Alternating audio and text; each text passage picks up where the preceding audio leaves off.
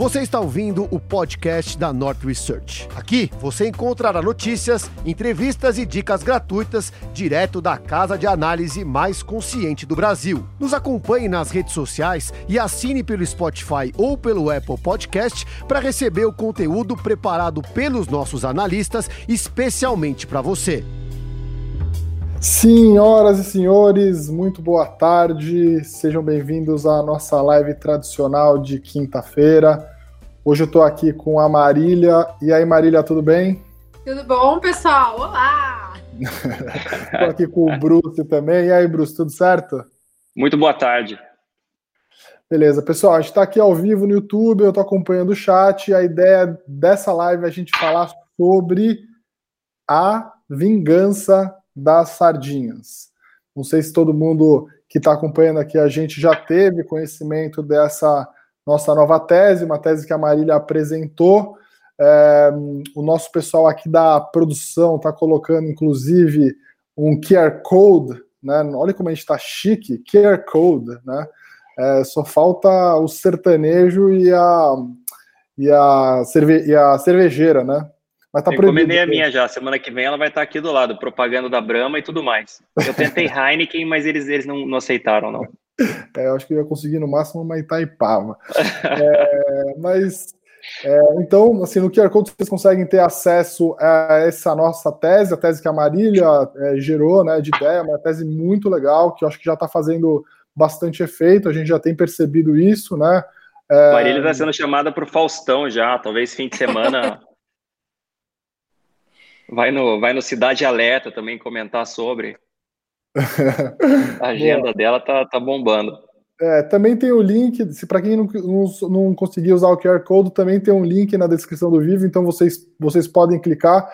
Queria saber aí se vocês, quem está assistindo a gente, se vocês já leram ou assistiram o vídeo da Marília, por favor, comentem.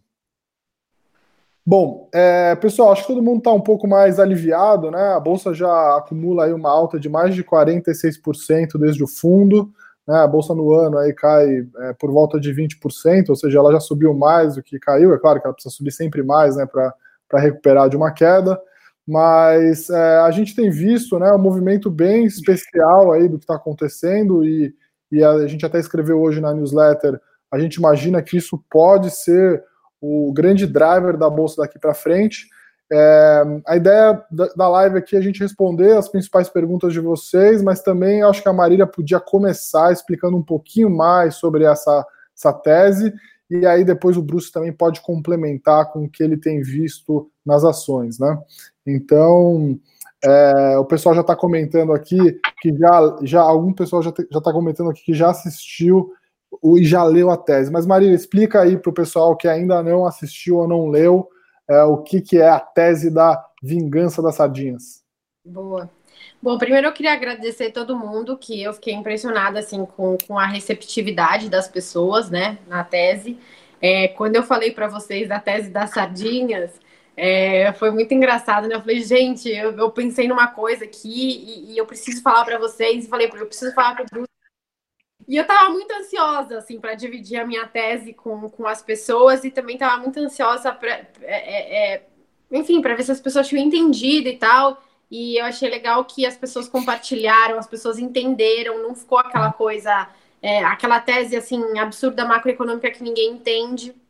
Então, eu fiquei muito feliz, estou muito feliz que as pessoas compartilharam e gostaram. Então, queria agradecer vocês, a todos vocês que compartilharam, que deram feedback. Também, enfim, estamos olhando todos os feedbacks. E primeiro eu queria explicar o que é sardinha, né? Eu acho que bastante gente já sabe, mas, assim, o que é sardinha? Eu entrei, assim, como todos sabem aqui, eu entrei no mercado em 2008. Já entrei como gestora, né, no Itaú Asset, trabalhei no Itaú Asset, na Mauá, na Condor, enfim. E tinha muito essa coisa da sardinha. Quem é a sardinha? A sardinha é o termo que o mercado financeiro usa para se referir às pessoas físicas.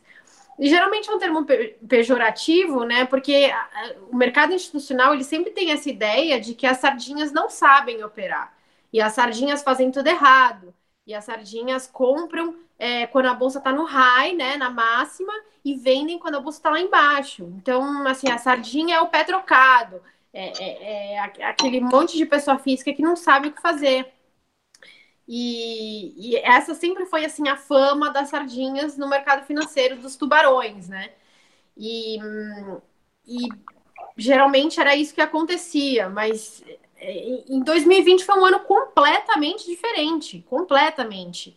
E pela primeira vez, assim, desde 2008 eu nunca vi isso, tá? É um movimento, para mim, totalmente inédito, que foi o contrário. A bolsa desabou, os fundos institucionais não pararam de estopar, vomitaram as suas posições por um monte de motivos, né? O Breia sempre fala disso. Fundos institucionais têm stop, eles recebem resgate, o cara de risco tem que estopar porque tem um limite de risco que eles podem tomar. O distribuidor, né, muitas vezes que aloca naquele fundo não aguenta tanta volatilidade. Então, eles são obrigados a estopar. Então, os fundos institucionais saíram, os gringos saíram, e quem entrou? Quem comprou a bolsa no low, na mínima, na época de maior risco, de pânico? Foram exatamente as sardinhas. Aquelas que compravam as ações no topo foram exatamente aquelas que aproveitaram a oportunidade da queda, aproveitaram que os preços estavam baratos e compraram boas ações. Então, assim, foi um movimento inédito. Eu nunca vi isso desde que eu estou no mercado. Então, realmente, assim, isso me chamou muita atenção. E acho que chamou a atenção de muita gente também, né? Assim, Sim. muita gente do mercado. Quer dizer, assim, como é que essas sardinhas compraram no mercado, assim, na época de maior, assim, na época de maior pânico? Sim. Como é que elas... Por que elas fizeram isso, né? E acho que é isso que a tese tentou explicar. Por que elas fizeram isso?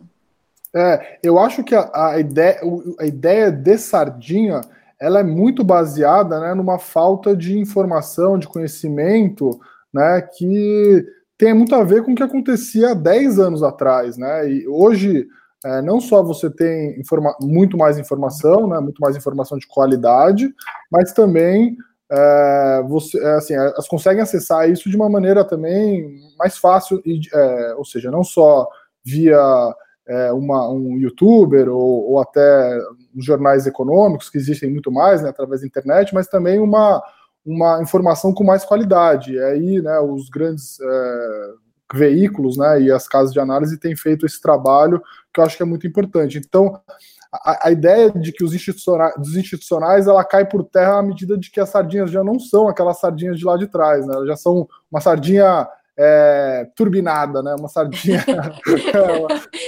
Uma sardinha 2.0. Exatamente.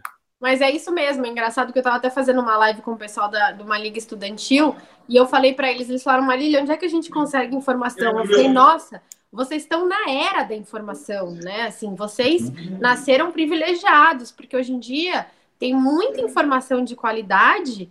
Claro que tem muita besteira também, mas tem muita informação de qualidade disponível gratuitamente para todo mundo. Então, assim, se você quer ter conhecimento, se você procurar proativamente conhecimento, tem muita coisa boa aí.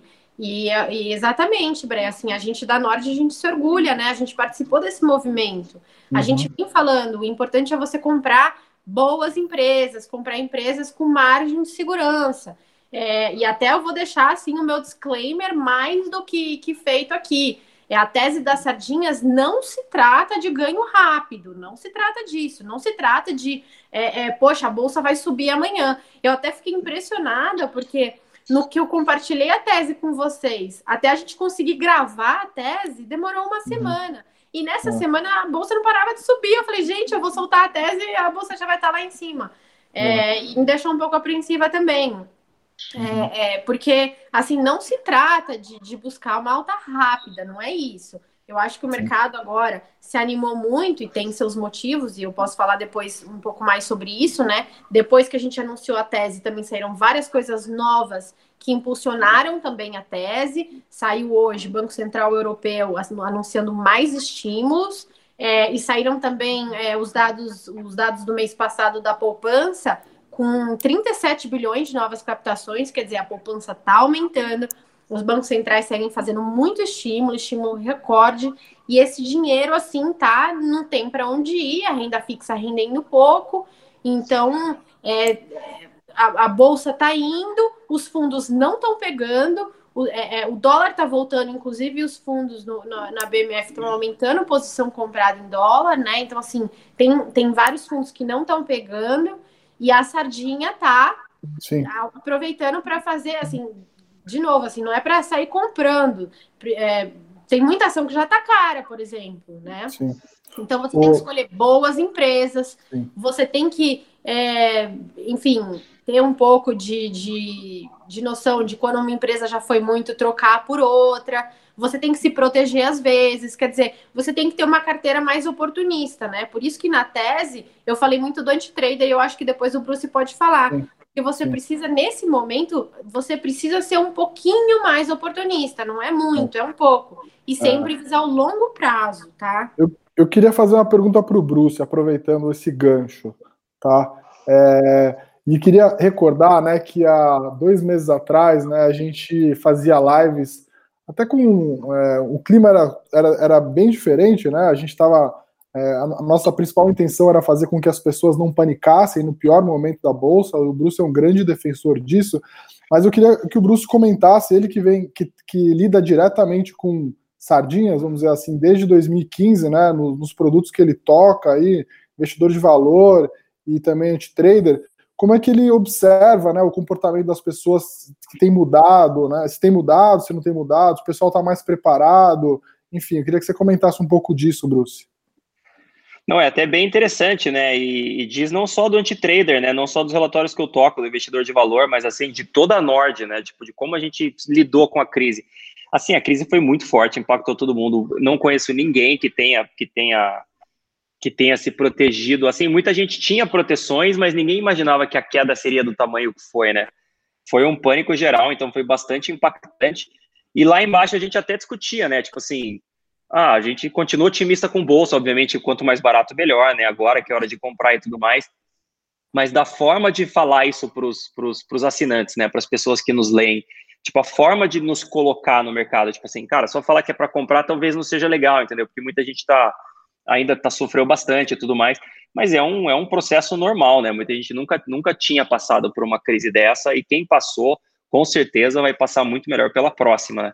E com certeza a gente vai ter uma próxima crise daqui a um tempo, tomara, mas com certeza teremos mais chacoalhadas no mercado. E é interessante que muita gente, tipo, quando tava caindo, eu no anti-trader falando no Telegram direto com os clientes, cara, compra, e cara, tipo, não aguento mais você falando para comprar, tipo, para de falar para comprar que acabou meu caixa. E agora eu fiz uma pesquisa recentemente no anti-trader com o pessoal, e até dividi a pesquisa, né? Eu queria entender quem tem mais tempo de anti-trader, quem tem menos tempo, porque demora até o cara pegar a estratégia, entender efetivamente longo prazo e tudo mais.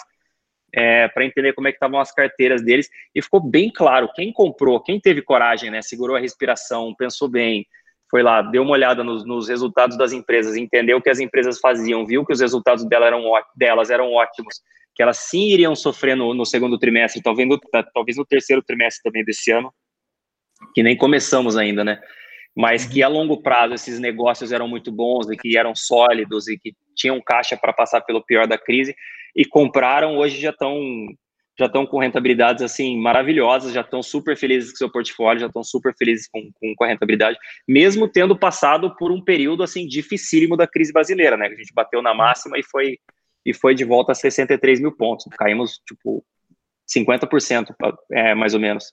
Então acho que essa postura de tipo olhar resultados, não olhar só para ação na bolsa, né? Só para o precinho chacoalhando, mas olhar resultado, entender o que você está fazendo, ter confiança naquela posição, né? Ter confiança em aumentar aquela posição, mesmo quando o mercado inteiro está indo ao contrário. Acho que fez uma diferença brutal para os nossos clientes, né? Para alguns assinantes, ou para vários assinantes, né? E para pessoas que nos leem também, até porque até o nosso material grátis, né, o nosso material que a gente manda para não assinantes também dizia exatamente a mesma coisa. Você vê o pessoal bem feliz hoje em dia, e a gente ainda nem começou, né, tipo, isso a curto prazo, né, então, assim, olhando a longo prazo, vocês vão perceber a enormidade que bons negócios comprados a bons preços, ou a grande diferença que isso faz no seu portfólio, né? A mudança estrutural que isso vai causar no seu patrimônio, né, ao longo do tempo. Tem um ditado de mercado, né, que fala assim, panic first or don't panic, né? Ou você acerta muito, né, muito, assim, quase que um vidente, né, de tentar acertar o topo do mercado e entre pânico logo no começo, vende toda a posição, protege no começo, ou você não entra em pânico, porque em tese, né, o mercado volta para uma normalidade, ele fica irracional por vários momentos, né, mas ele tem momentos de maior racionalidade. Então, assim, a gente aqui, né, até escrevi isso na newsletter de hoje, não sei se vocês tiveram a oportunidade de ler, eu até queria saber do Bruce qual que é a opinião dele, né, porque acho que tem muita gente com essa dúvida, mas assim, a gente aqui, a gente não tem essa capacidade de prever os movimentos do curto prazo, né? Então, o que a gente sabe que funciona é assim, se você comprar a bolsa, você vai ser muito bem recompensado no longo prazo, e se você comprar a bolsa quando ela cai, principalmente, você também vai ser bem recompensado no longo prazo, né? Então, Bruce, aproveitando aí, fazer uma segunda pergunta para você, que o pessoal está falando, a bolsa subiu muito rápido, subiu muito, está na hora de fazer caixa, está na hora de fazer proteção, o que fazer agora? Antes essa é a do pergunta. Bruce responder, deixa eu só lembrar que também, quando a bolsa tinha esticado bastante em janeiro, o Bruce também comprou proteção. Sim. Que claro que ninguém imaginou que ia cair tanto, né? Uhum. Então chega uma hora que você desfaz a sua proteção, porque você acha que você já defendeu um pouco. Mas o bom é isso, exatamente. Tipo, se cai demais, você usa a caixa para comprar, e se sobe demais, algumas coisas ficam meio impensáveis, você tem esse movimento de também, né, se proteger. Não, com a bolsa no anti-trader, com a bolsa 120 mil pontos, a gente tinha coisa de 25% de caixa, 25% de short no anti-trader, né? Short é quando você vende sem ter uma forma de proteção também. Assim, uma proteção enorme. Muita gente falava, cara, você é louco, tipo, o mercado quer subir, sai desse short, né? Tipo, usa esse caixa. Eu falei, cara, calma, a gente já tava com uma rentabilidade super boa até lá. Eu falei, calma, tipo assim, esse mercado tá esticado demais, vamos ver. Mas aí o mercado começou a cair, eu e muito mais gente do mercado, né, experiente de mercado, chegou a 100 mil pontos e já não tinha mais nenhum caixa, nenhum short, né? Já não tinha nenhuma proteção. E não imaginava que o movimento ia ser tão forte. Então, a gente, digamos, fez tudo certinho, só erramos na execução, né? E o market timing é um negócio impossível de acertar, né? Então, quem fala que acerta market timing ou é vidente ou é mentiroso, ou os dois. Então, é um negócio meio difícil de fazer. Eu queria só fazer uma pergunta para o pessoal aqui do chat. Quem viu o vídeo da Marília, quem gostou e tal, se tiverem algum feedback, seria bastante interessante saber. Eu achei o vídeo muito legal, muito bem produzido e tudo mais.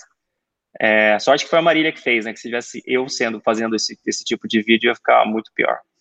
Nossa, mas... Tem uma pergunta aqui que a Marília nasceu... A Marília nasceu com um monte de youtuber, né? A gente até brinca com ela. Tem uma pergunta aqui do Geraldo que eu achei bem legal, e até para estressar a tese, né, para a gente debater ela um pouco e tal, que ele fala assim, e se a Selic subir, a tese desaba? E eu queria falar que, na verdade, o mercado já precifica a Selic subindo forte durante o final desse ano e o ano que vem.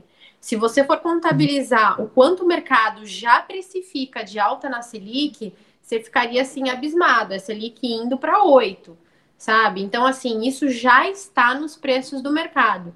Não por outro motivo a gente tem uma curva tão inclinada. A nossa curva estava, assim, no high da inclinação, quase 400 bases de diferença, né? De um 2 anos para um 10 anos. E agora, na verdade, está caindo. Como o mercado vem melhorando ultimamente, a inclinação está um pouco mais baixa, né? O mercado está tirando um pouco desse prêmio que ele tinha colocado. Mas só para avisar que o mercado já sabe que a Selic vai subir, tá? Assim, o mercado já precifica e o mercado, inclusive, já precifica uma alta super relevante da Selic. Então, isso não seria, digamos, surpresa para ninguém do mercado, tá? Só pegando um gancho, né, nessa sua resposta, boa resposta, Marília. Muita gente também fala, não, mas os resultados do segundo trimestre das empresas vai ser ruim, porque a gente está em quarentena, a economia esse ano vai entrar em recessão, o dólar subiu. Então, tipo, várias coisas que já aconteceram, falando, não, isso vai impactar o mercado, não faz sentido o mercado subir. Assim, pessoal, o mercado antecipa, o mercado já sabe de tudo isso. Se a gente sabe, todo mundo sabe. Se saiu no jornal, todo mundo já sabe. Se saiu no jornal, já é notícia velha. Então, o mercado sabe de tudo isso e ele está subindo apesar de tudo isso, já está na conta. Olha só os mercados lá fora, né? Você olha o S&P, tá acho que 10% abaixo da máxima só. Na Ásia também o mercado já melhorou bem. O Brasil era a pior bolsa mundial até outro dia. Agora eu precisaria checar para ver onde a gente está, né? Depois desse rally. Mas assim, o Brasil foi a pior bolsa do mundo inteiro. Assim, é impossível que o Brasil já não é mais aquele Brasil 2016, 2015, né? Que estava tipo no buraco com o alçapão. Então já fizemos algumas reformas, já estamos bem melhor. Então assim, impossível que o Brasil seja o pior mercado mundial, pior que México, pior que Argentina. Assim, a gente caiu demais. Então foi um movimento muito forte. E isso encaixa com a pergunta que o Breia fez, que eu acabei enrolando e não respondi, né? Tipo assim, e agora? Agora compra, vende, a bolsa subiu demais? Essa é a pergunta que eu mais respondo, passo dias respondendo ela no Telegram do Antitrader pro pessoal. Então, todo mundo que comprou lá embaixo já está com uma rentabilidade muito boa e agora olha e fala, entendeu? Talvez tenha subido demais, talvez seja a hora de fazer um caixinha, talvez está preparado para uma queda. Mas, assim, o mercado sempre vai nos deixar desconfortáveis. Ele vai cair demais, ele vai subir demais. Em alguns momentos que ele fica um pouco de lado por um tempo, a gente fica confortável, mas os movimentos vão sempre ser muito fortes. Então, o movimento foi muito forte para baixo. A gente caiu de 120 mil pontos para 63 em coisa de um mês, acho que talvez nem um mês. E agora a gente deu uma acelerada forte quando a crise política começou a dar uma arrefecida e o dólar também recuou, né? E aí tem várias. A Marília consegue falar do dólar muito melhor que eu, inclusive. Seria até legal falar também, Marília. O dólar tá, sei lá, uns 5 agora, né? Bateu em 6 e voltou rapidamente para 5. Então, assim, não acho que é o momento de vender, não acho que é o momento de ter caixa. Eu acho que a gente, primeiro, caiu demais e agora a gente está basicamente se recuperando porque a gente fez um movimento que não tinha sentido antes. Agora a gente está chegando, assim, mais ou menos em 100 mil pontos, eu diria que é onde a gente deve começar a se preocupar, talvez fazer um pouco de caixa, talvez pensar bem. E acho que a tese da Marília veio assim na hora perfeita, né? Se tivesse saído, a gente conversou sobre ela, foi quinta-feira ou sexta-feira da semana passada, né? Tinha que ter saído na sexta-feira, né? Que até produzir o vídeo e tudo mais demorou um tempinho. E o mercado acaba sendo mais rápido do que a nossa capacidade de produzir e editar o vídeo, né? Uhum. Mas assim, foi no timing perfeito, pegou essa esticada da bolsa num momento maravilhoso. A gente imagina que continue esticando.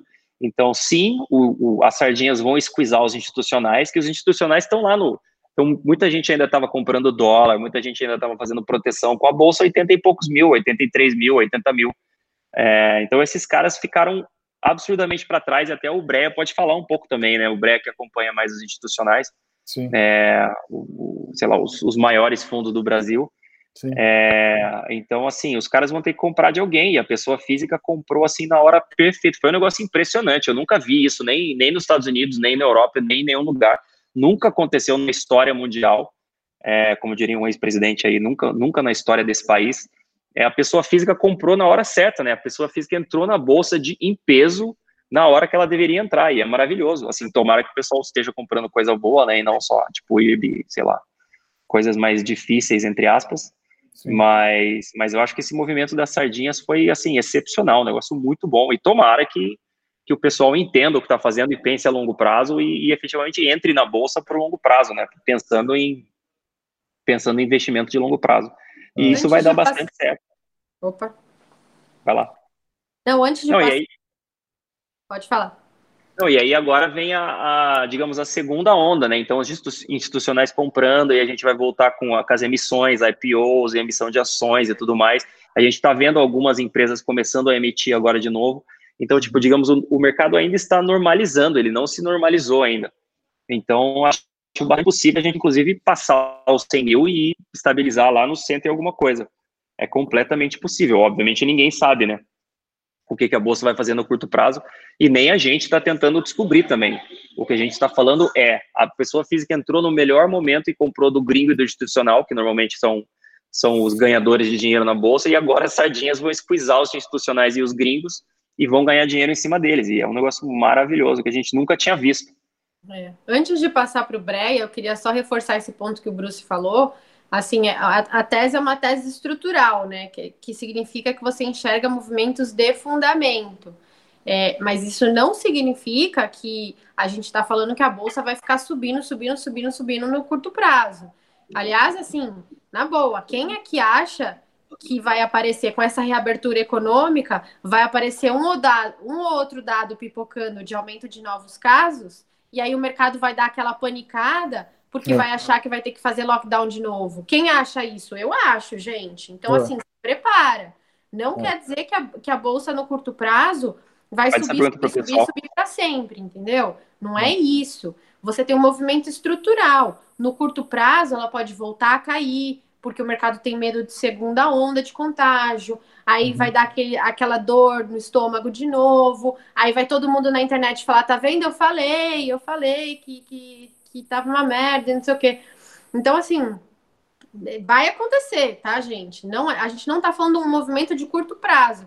Por isso que é o que o Bruce falou, você tem que comprar boas empresas e pensar no longo prazo. Então, na verdade, quando o mercado realiza, é a hora de você pensar, poxa, qual é aquela empresa boa com crescimento e tal, que eu queria entrar, só que eu queria entrar com uma margem de segurança boa, e aí eu vou aproveitar essa realização da segunda onda da segunda onda de contágio, né? Porque eu já estou imaginando o que vai ter.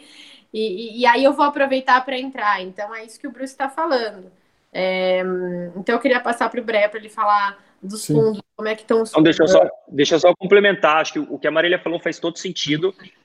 A gente pode sim ter uma segunda onda e a gente vê o que está acontecendo nos Estados Unidos e na Europa. Tem um vídeo sobre Paris lotada, todo mundo nos cafés na rua, né? Viralizou na Faria Lima.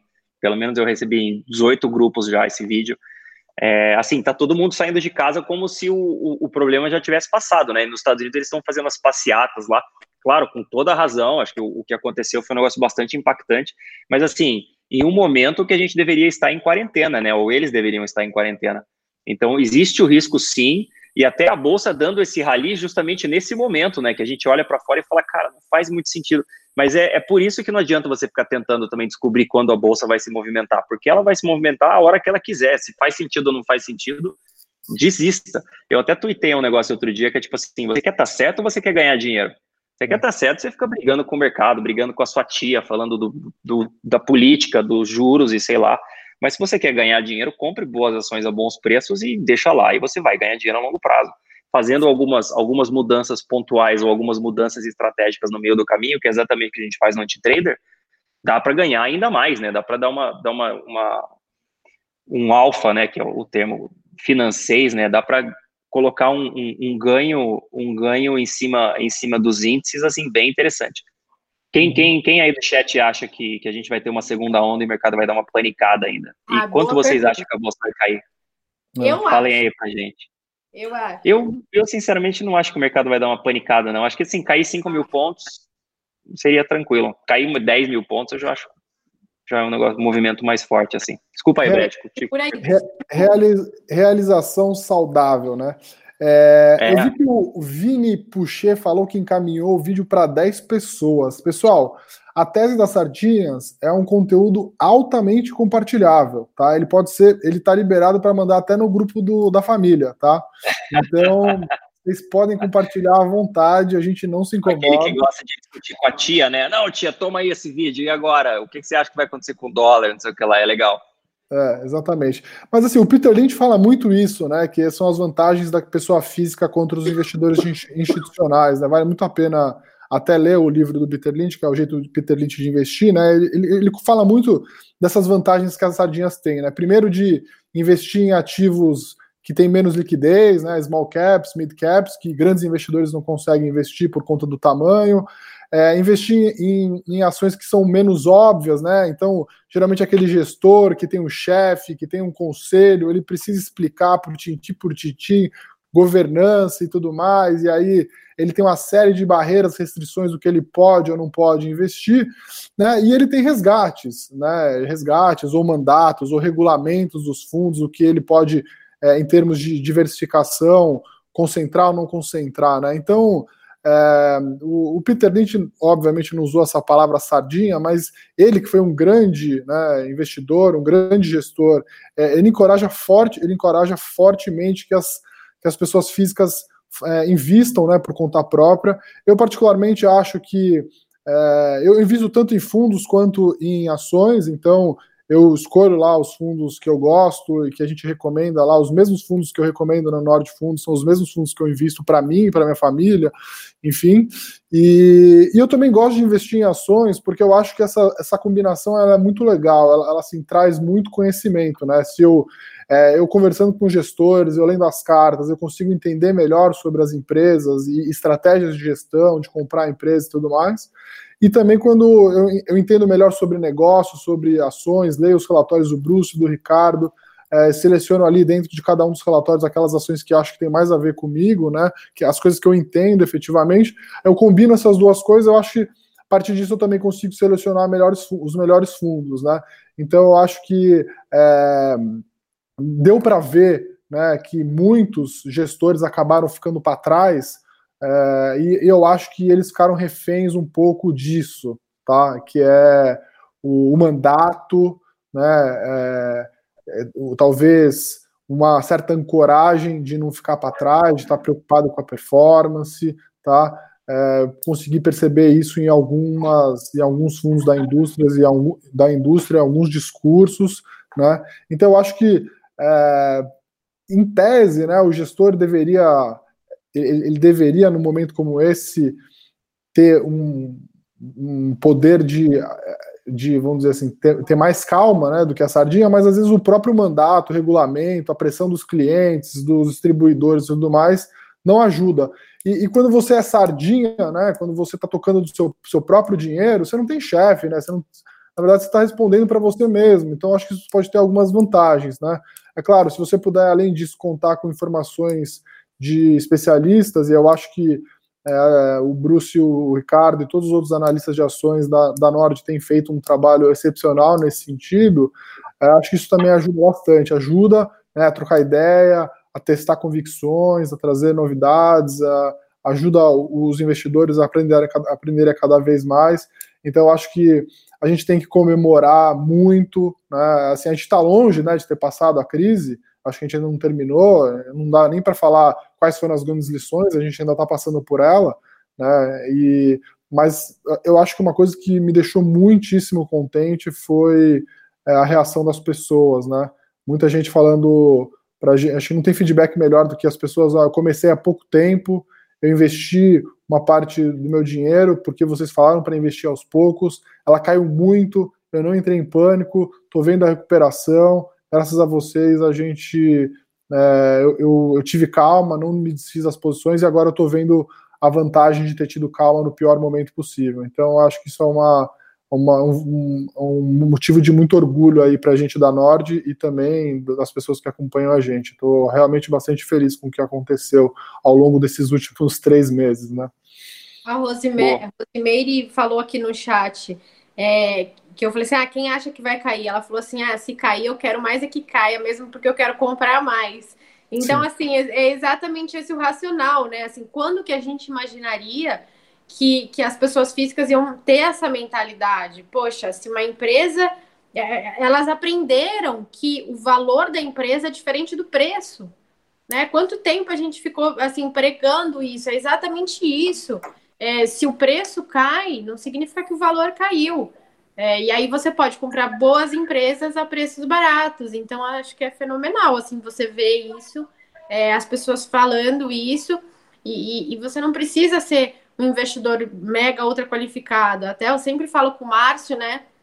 E ele sempre fala uma coisa para mim que eu levo como mantra. Ele sempre fala assim, tem muita posição e muito erro de gestor grande que é psicológico. E que você acaba, a pessoa física, por exemplo, poderia não incorrer só tendo bom senso. Então, acho legal isso. A pessoa física, às vezes, acha que, putz, ela não vai conseguir, ela precisa, enfim, de um gestor profissional. Até o que o Bré falou, é muito legal você ter um gestor profissional e ter essa parcela também do seu capital com um gestor profissional. Mas você também consegue fazer isso por você mesma. E acho que isso é prova disso. Com certeza, eu acho que eu ia falar uma coisa, mas a Marília deu um tocou na frente, assim, bem preparada para chutar pro gol. Investir na bolsa é 99% psicológico. Eu falo isso o tempo inteiro pro pessoal do anti-trader, pessoal do investidor de valor. É muito mais importante. Muita gente acha, não, eu preciso saber fazer conta, saber fazer valuation, saber analisar a empresa. Não. Você precisa entender o seu psicológico, entender o que você precisa, entender o que te panica, né? O que te dá frio na barriga, o que te deixa confortável e tudo mais. Investir é 99% psicológico. Analisar empresas, analisar uma padaria e uma Vale do Rio Doce é exatamente a mesma coisa. É só você entender como ganha dinheiro. Ah, tá bom, tira o minério do chão, coloca no barco, manda para a China, o dinheiro vem, não sei o que lá. Beleza, o minério sobe, o minério cai, a China usa o minério para fazer X coisas, então você faz mais, o preço do minério sobe e tudo mais. Assim, é muito fácil. Em meia hora você consegue entender qualquer empresa da Bolsa. Agora, entender o que o mercado fica chacoalhando e não faz nenhum sentido as chacoalhadas que ele dá, é um negócio que demora. Você olha e fala, cara, é impossível. Como assim? Os caras estão enfiando bilhão nesse negócio e, tipo, vai para lá e vem para cá e como assim não faz sentido? Fala, cara, não faz sentido. Não faz nenhum sentido. E aí, e você, tipo, desapegar, eu tava até conversando com meu cunhado hoje, agora de manhã, né, explicando bolsa e tudo mais, para você, tipo assim, quando você coloca o dinheiro na bolsa, você precisa desapegar dele, você fala, cara, esse dinheiro agora tá na bolsa. Quem vai definir o dia que eu vou sacar o dinheiro é a bolsa, não sou eu. Quando a bolsa subir e der um pico, aí eu vou e posso sacar um pouquinho e tal, bota um pouco no bolso, sei lá, você pode fazer o que você quiser. Mas assim, não pode vender quando a bolsa cai. Então, assim, investiu na bolsa, quem define o momento de sacar é a bolsa e vai ser quando a bolsa subir. Então, vai ser, tipo, o que eu chamo de um ciclo, né? Você comprou hoje a 93 mil pontos, mais ou menos, que a gente tá. Você quer vender, sei lá, 120 mil pontos, você fica esperando. Ah, caiu a 90, não faz nada. Caiu a 80, não faz nada. Subiu a 95, não faz nada. Subiu a 120, vende um pouquinho, coloca no bolso, ou sei lá, vai e compra uma camiseta nova, compra um carro novo, dependendo de quanto você investiu, né? Mas isso para as pessoas é um negócio assim, mas como assim? O meu dinheiro fica lá e eu não sei quando eu posso sacar? É exatamente isso. Mas sabendo ou aprendendo a fazer isso ao longo do tempo, isso faz uma diferença brutal no seu patrimônio.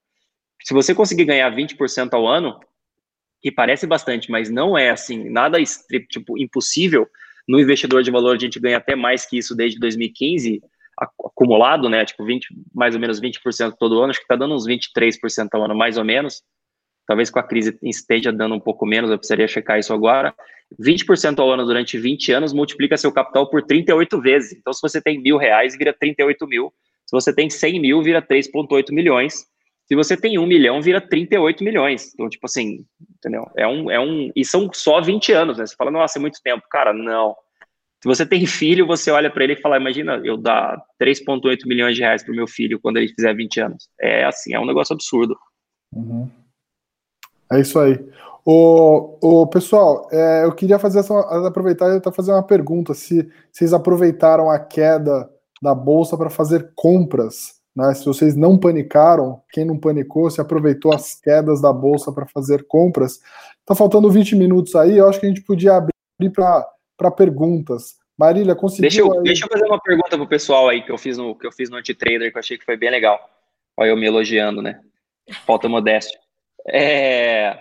Vocês estão felizes com a rentabilidade da sua carteira? Tipo assim, se está subindo, se está caindo, não faz diferença, mas você está feliz com a rentabilidade que você está conseguindo por um prazo decente, né? Tipo, mínimo 12 meses, ou talvez um pouco mais, talvez 24 meses, 36 meses, mas você está feliz com a carteira que você tem? Acho que essa é a pergunta que não quer calar, entendeu? Se você não está feliz, obviamente, procure ajuda. Não precisa ser a Nord. Tem um monte de gente que faz um bom trabalho aí, tentando ajudar a pessoa física a investir melhor.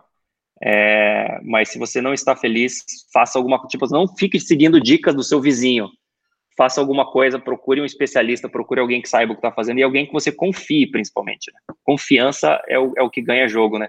Porque a confiança vai te dar a fortaleza psicológica para comprar quando cai.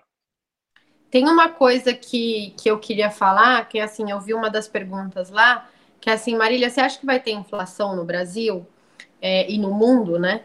E eu acho que isso é um ponto bem importante, tá? Porque eu acho que o maior risco que a gente corre é exatamente inflação e fiscal, né? Por que inflação e fiscal? Porque esses dois pilares são exatamente os pilares que podem fazer com que a tese se reverta. Por quê? Porque você está falando que as taxas de juros vão ficar baixas e que isso vai provocar um fluxo para os ativos de risco, né? E se de repente começar a ter muita inflação, a taxa de juros vai ter que subir, e aí você faz o movimento contrário. E o que a gente está vendo, né, por enquanto?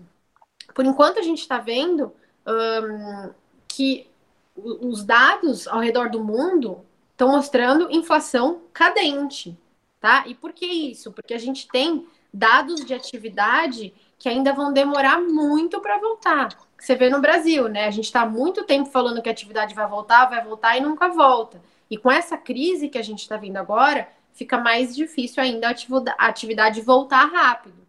Então, a atividade vai ter uma recuperação modesta, mas não agressiva, né? E por conta disso, os economistas estão cada vez mais revisando a inflação futura para baixo, não só no Brasil, como em todo o resto do mundo. Por isso que as taxas de juros aí de 2 anos que eu mostrei, né? Mas as taxas de juros em geral dos países estão caindo e estão cada vez mais baixas, tá? E para emergentes especificamente, a gente tem que se preocupar sempre com o fiscal, né? Então, é muito importante para essa tese se manter pelo longo prazo, que a gente continue com políticas fiscais, digamos, responsáveis. Então, a gente não pode fazer que nem na época da Dilma, que a gente ficava aumentando o déficit fiscal todo ano, promovendo estímulos intermináveis e permanentes. Então, fazendo, sei lá, aumentando contratação de funcionário público, essas coisas que são gastos que aumentam e nunca mais voltam, né? Então, isso tudo a gente tem que sempre ficar atento, e a gente está atento a todo momento. E eu estou, assim, o tempo todo analisando fiscal, evolução da dívida, evolução da inflação, como estão os núcleos de inflação, exatamente para isso, né? Para monitorar qualquer mudança na tese. Mas, por enquanto, o que eu estou vendo ainda não mostra isso. É o contrário, né? Por enquanto, ainda mostra que as coisas parecem caminhar para um cenário de juro baixo, ainda inflação baixa. Até porque a gente tem num mundo, até assim, a tese, na verdade, com a crise, por incrível que pareça, a tese se reforçou, porque a gente tem envelhecimento da população e aumento da taxa de poupança por conta do envelhecimento da população. Então, se você vai viver mais, você precisa poupar mais, ainda mais com juro baixo.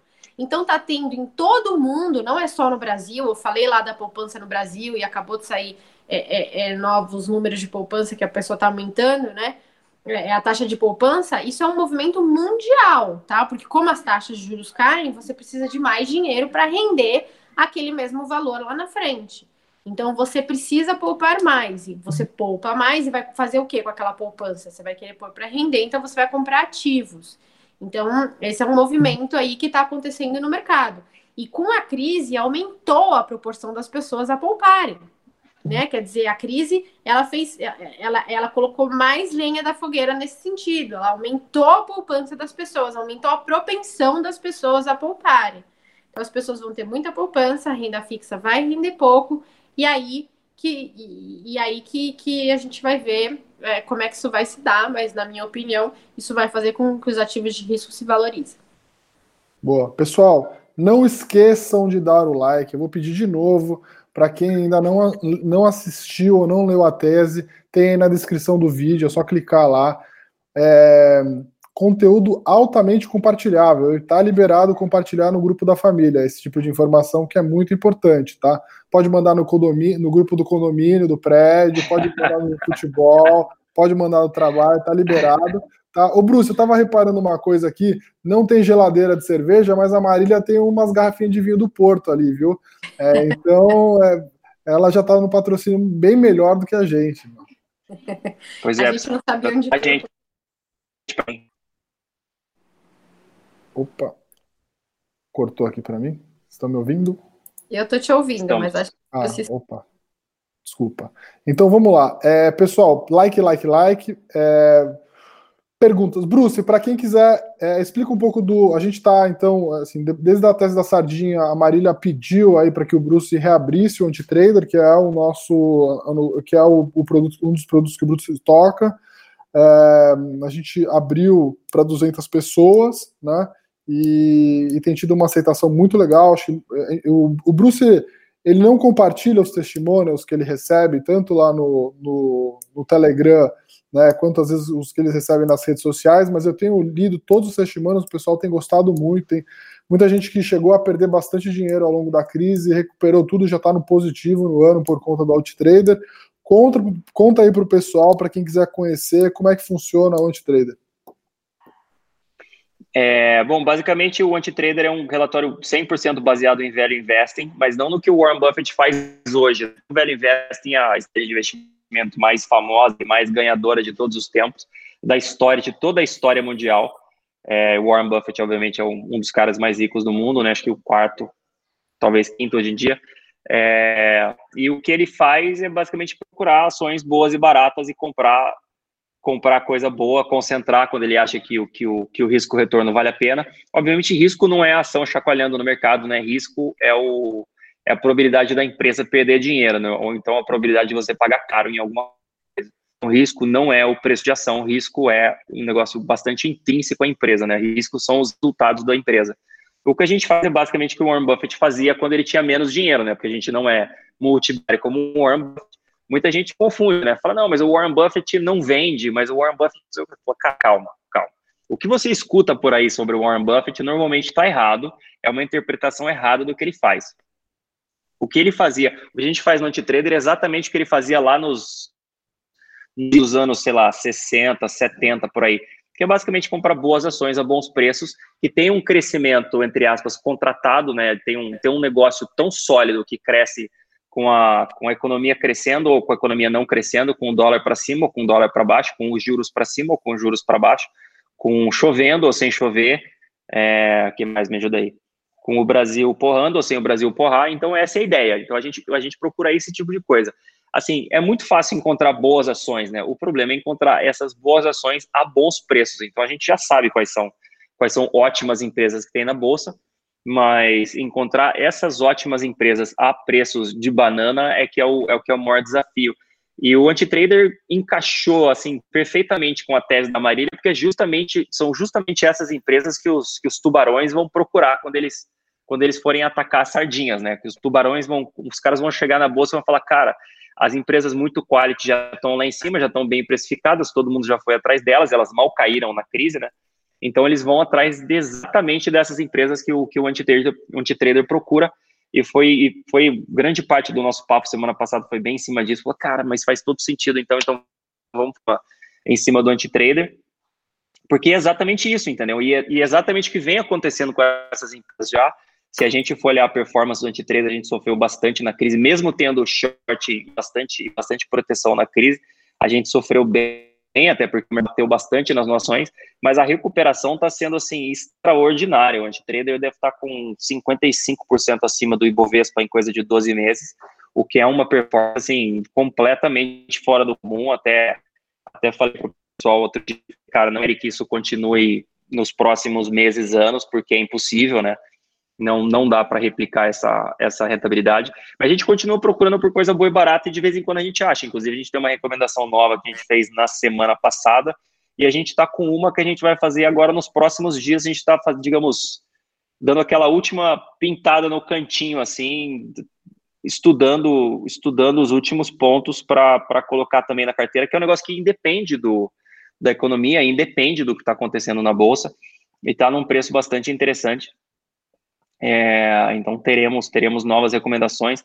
Inclusive também o AltTrader é o relatório que se permite, né, que tem dentro da sua estratégia usar opções como proteção. Eu acho que comprar opções secas simplesmente para apostar que o mercado vai para lá ou vem para cá não faz nenhum sentido. É basicamente jogar dinheiro fora, porque você precisa acertar muito bem o market timing, mas usar opções como formas de proteção ou como estruturas dentro de um portfólio para buscar uma certa proteção, um certo ganho de algumas formas diferentes, funcionam bem, e é esse tipo de coisa que a gente vai fazer dentro dele também. A gente não fez ainda porque não precisou, né? Assim, obviamente na crise seria interessante ter, mas a crise foi tão rápida que não deu nem tempo de fazer, mas é um negócio que a gente tem na cabeça fazer nos próximos dias também. Então quem quiser entender melhor, é só... Acho que o link tá aí o link, sim, né? O link tá aqui no... Sim. Tá aqui o Bruno, eu vou fazer umas perguntas para você, pinga-fogo aqui, que estão aparecendo, tá? Mas antes Adoro disso, pinga-fogo. Antes disso, eu queria que você falasse de novo quanto que tá a rentabilidade do Antitrader contra o Ibovespa, que eu não ouvi direito. 50% acima do Ibovespa. Em quanto tempo isso? Em um ano? Em um ano. Vai fazer um ano daqui a 7 dias, dia 11 de junho. A gente vai cantar parabéns para ele, vai ter velhinha e tudo mais. Ou seja, a bolsa tá 0-0 e o Antitrader tá subindo 50, é isso? Ou 60? Ou 60 com 10? Eu acho que a bolsa tá menos 10, né? Deixa eu ver como é. É 30 com menos 10. A bolsa tá menos 5,5 e o Antitrader deve estar mais 45%, um negócio assim. Beleza. Tá, então vamos lá. Ou mais 50%. O Antitrader deve estar mais 50% e a bolsa tá caindo 5%. Tá mais 55%, mais ou menos, né? Precisaria checar hoje. Então, começando a sessão Pinga Fogo com Ana Maria Breia. Bruce, respostas rápidas. Qual a diferença do Antitrader para o investidor de valor? Tem dividendo? O Antitrader é muito mais rápido porque tem o Telegram, então a gente tem um contato muito mais pessoal com os assinantes, fica muito mais fácil fazer operações mais complexas, esse é o diferencial, mas a estratégia em si é igual. Não foca em dividendos, a gente foca em empresa com crescimento, basicamente o que o Peter Lynch comprava, né, quando ele tocava o fundo Magellan lá atrás, ganhava 30% ao ano, a gente é seguidor, digamos, dos dois, né, o Warren Buffett e o Peter Lynch. Você pode falar que o Peter Lynch faz a mesma coisa que o Warren Buffett quando o Warren Buffett tinha menos dinheiro. Boa. Mas o Antitrader também ele é mais oportunista, né, Bruce? Por isso que ele chama Antitrader. Com certeza. A ideia, isso é legal, né? Explicar o porquê que chama Antitrader, né? Tipo, quem inventou esse maldito nome, inclusive foi muito criticado quando eu inventei esse nome. A ideia é ser trader, então ser rápido, ser oportunista, mas não fazer o que não faz sentido que os traders fazem. Tipo assim, então eu vou tentar chutar se o mercado vai subir ou cair no curto prazo. Não faz sentido, é impossível, então a gente não faz. Eu vou colocar stop, basicamente deixar o mercado negociar quando eu deveria decidir se eu vou comprar ou vender. Também a gente não faz porque não faz sentido. Alavancar também não faz sentido, porque se a bolsa cai, a gente pode ter um problema grande, como muita gente teve problemas sérios, né, quem estava alavancado nessa última crise. Entre várias outras coisas que os traders, entre aspas, fazem, a gente não faz, a gente só usa a parte boa, né, a gente só usa o oportunismo e a gente deixa de lado o que não faz sentido que eles fazem, basicamente. Daí que vem o nome. E o símbolo do Antitrader é um Einstein cortado, assim. Então a gente tenta simplesmente ser racional, a gente não tenta ser gênio, né? E ser gênio, a hora que dá errado, você perde muito dinheiro. E sendo racional, a longo prazo, você ganha bastante dinheiro. Tá aí a nossa performance para provar. O Adriano Silva pergunta, quanto de grana é bom para mexer com ações do Antitrader? Uns 10 mil dá para brincar? Dá. É bom 50 pau, né? Porque aí você consegue diversificar bem, consegue fazer tudo. Mas, assim, pouca grana dá se você for colocando mais dinheiro ou se você estiver mais focado em aprender. O problema é o custo dele em relação ao dinheiro que você tem aplicado, né? Se você tiver muito pouco dinheiro, ele acaba ficando caro demais, aí vale a pena ir para o investidor de valor, que é bem mais barato. Boa. Quantas ações possui o Antitrader hoje? Paulo Reis. 13. Tá. Essas operações mais elaboradas, vocês ensinam como operacionalizar? O meu canal 2 está fazendo essa pergunta. Com certeza.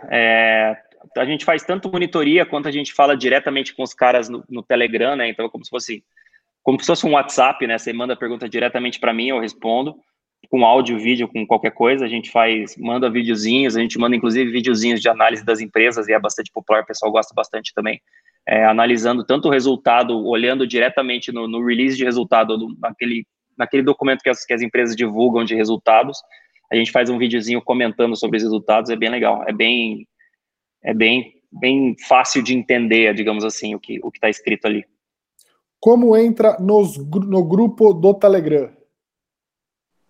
Isso é bem fácil, a gente tem um videozinho explicativo lá no nosso site. Basta entrar, então, assinar, assim, a gente tem 4 Telegrams, né? Então, Deep Value, Small Caps, Antitrader, é isso. E Norte Fundos. Renda fixa. A renda fixa, desculpa, isso. E o fundos. Então, e fundos. Então, a gente precisa... E o de graça, né? Sim, tem o de graça agora também para quem quiser. Depois é só entrar no nosso site, o site mesmo da Nord, tem lá Telegram, vocês podem receber o conteúdo de graça para quem quiser, tá? Boa pergunta do Felipe Sobral. Por que uma mesma empresa já entrou e saiu da carteira do antitrader umas 4 vezes? São eventos? Ou porque a empresa estica demais, aí a gente vende um pouquinho. A ideia é ser estratégico, né? Então a gente tem grandes posições em algumas empresas e se essa ação cai, a gente aumenta. Se essa ação sobe rápido demais, a gente diminui e a gente tenta ganhar dinheiro com isso ao longo do tempo. Inclusive, uma das melhores rentabilidades que a gente teve no antitrader durante esse ano foi de uma empresa que não entrou e saiu no portfólio. Ela sempre esteve no portfólio, mas a gente foi aumentando e diminuindo o tamanho da posição dentro do antitrader. Então, ela esticava, a gente diminuía, ela caía, a gente aumentava, ela esticava, a gente diminuía. E acabou sendo a posição que mais contribuiu para o relatório, apesar dela nunca ter saído do relatório, porque ela continua lá desde o início até hoje, mas só de fazer esses movimentos estratégicos já deu uma rentabilidade bem interessante. Boa. Thiago Reis está falando que com 5 mil fez o antitrader se pagar em 6 meses. Olha, com 5 mil reais investido, nossa, gênio, hein? Brilhou. Brilhou. Mas se ele comprou no meio de março, lá no calor da crise, aí se paga mesmo, né? Aí foi o timing dele, né? Ele entrou no timing assim, perfeito. Boa. A Lorena Lima e Silva está perguntando, ela assina o investidor de valor, se ela deve trocar pelo antitrader, se são similares, mas o antitrader é mais rápido e eficaz. O antitrader é mais rápido e mais oportuno. Depende do que você quer fazer, né? Se você quer mais informação, mais rápida, se você quer fazer mais operações, digamos assim, você quer ter uma proximidade maior com a gente, né? Tanto comigo, a Doniele me ajuda, o Nicolas também ajudam a tocar o Telegram, o antitrader é melhor. Agora, se você quer, cara, me deixa em paz, não gosto de vocês me enchendo o saco muito tempo, eu gosto de comprar um negócio e carregar pelo longo prazo, eu acho que o investidor de valor é melhor. Então, depende do que você prefere, né? Mas deixa eu só me corrigir. Um cara com 5 mil reais, pensando que o antitrader ganhou 50% no ano, 50% de 5 mil reais dá 2.500, então ele paga quase 2 vezes o antitrader, ou paga mais de 2 vezes o antitrader no ano, né? É verdade, tá pago, mesmo com 5 mil reais. Mas foi digamos, de novo, foi um período, assim, excepcional, não imaginamos que isso continue. Boa. Beleza, faltam 3 minutos. Marília, você quer passar os recados finais aí para a turma?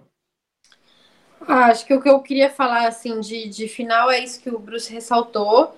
Essa tese é uma tese de longo prazo, tá? A gente acha que esse movimento vai se dando aos poucos.